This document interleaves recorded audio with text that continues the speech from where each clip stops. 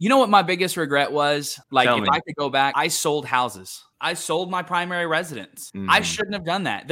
I have 3 primary residents that I sold before I started keeping them. And I'm disappointed that I let that happen because they would be amazing rentals. And I would probably have $300,000 in equity between them all over the course of, those 3 different properties. But I sold them and yeah, I was able to turn that money into something else, but it didn't create long-term wealth. I wish I would have kept them.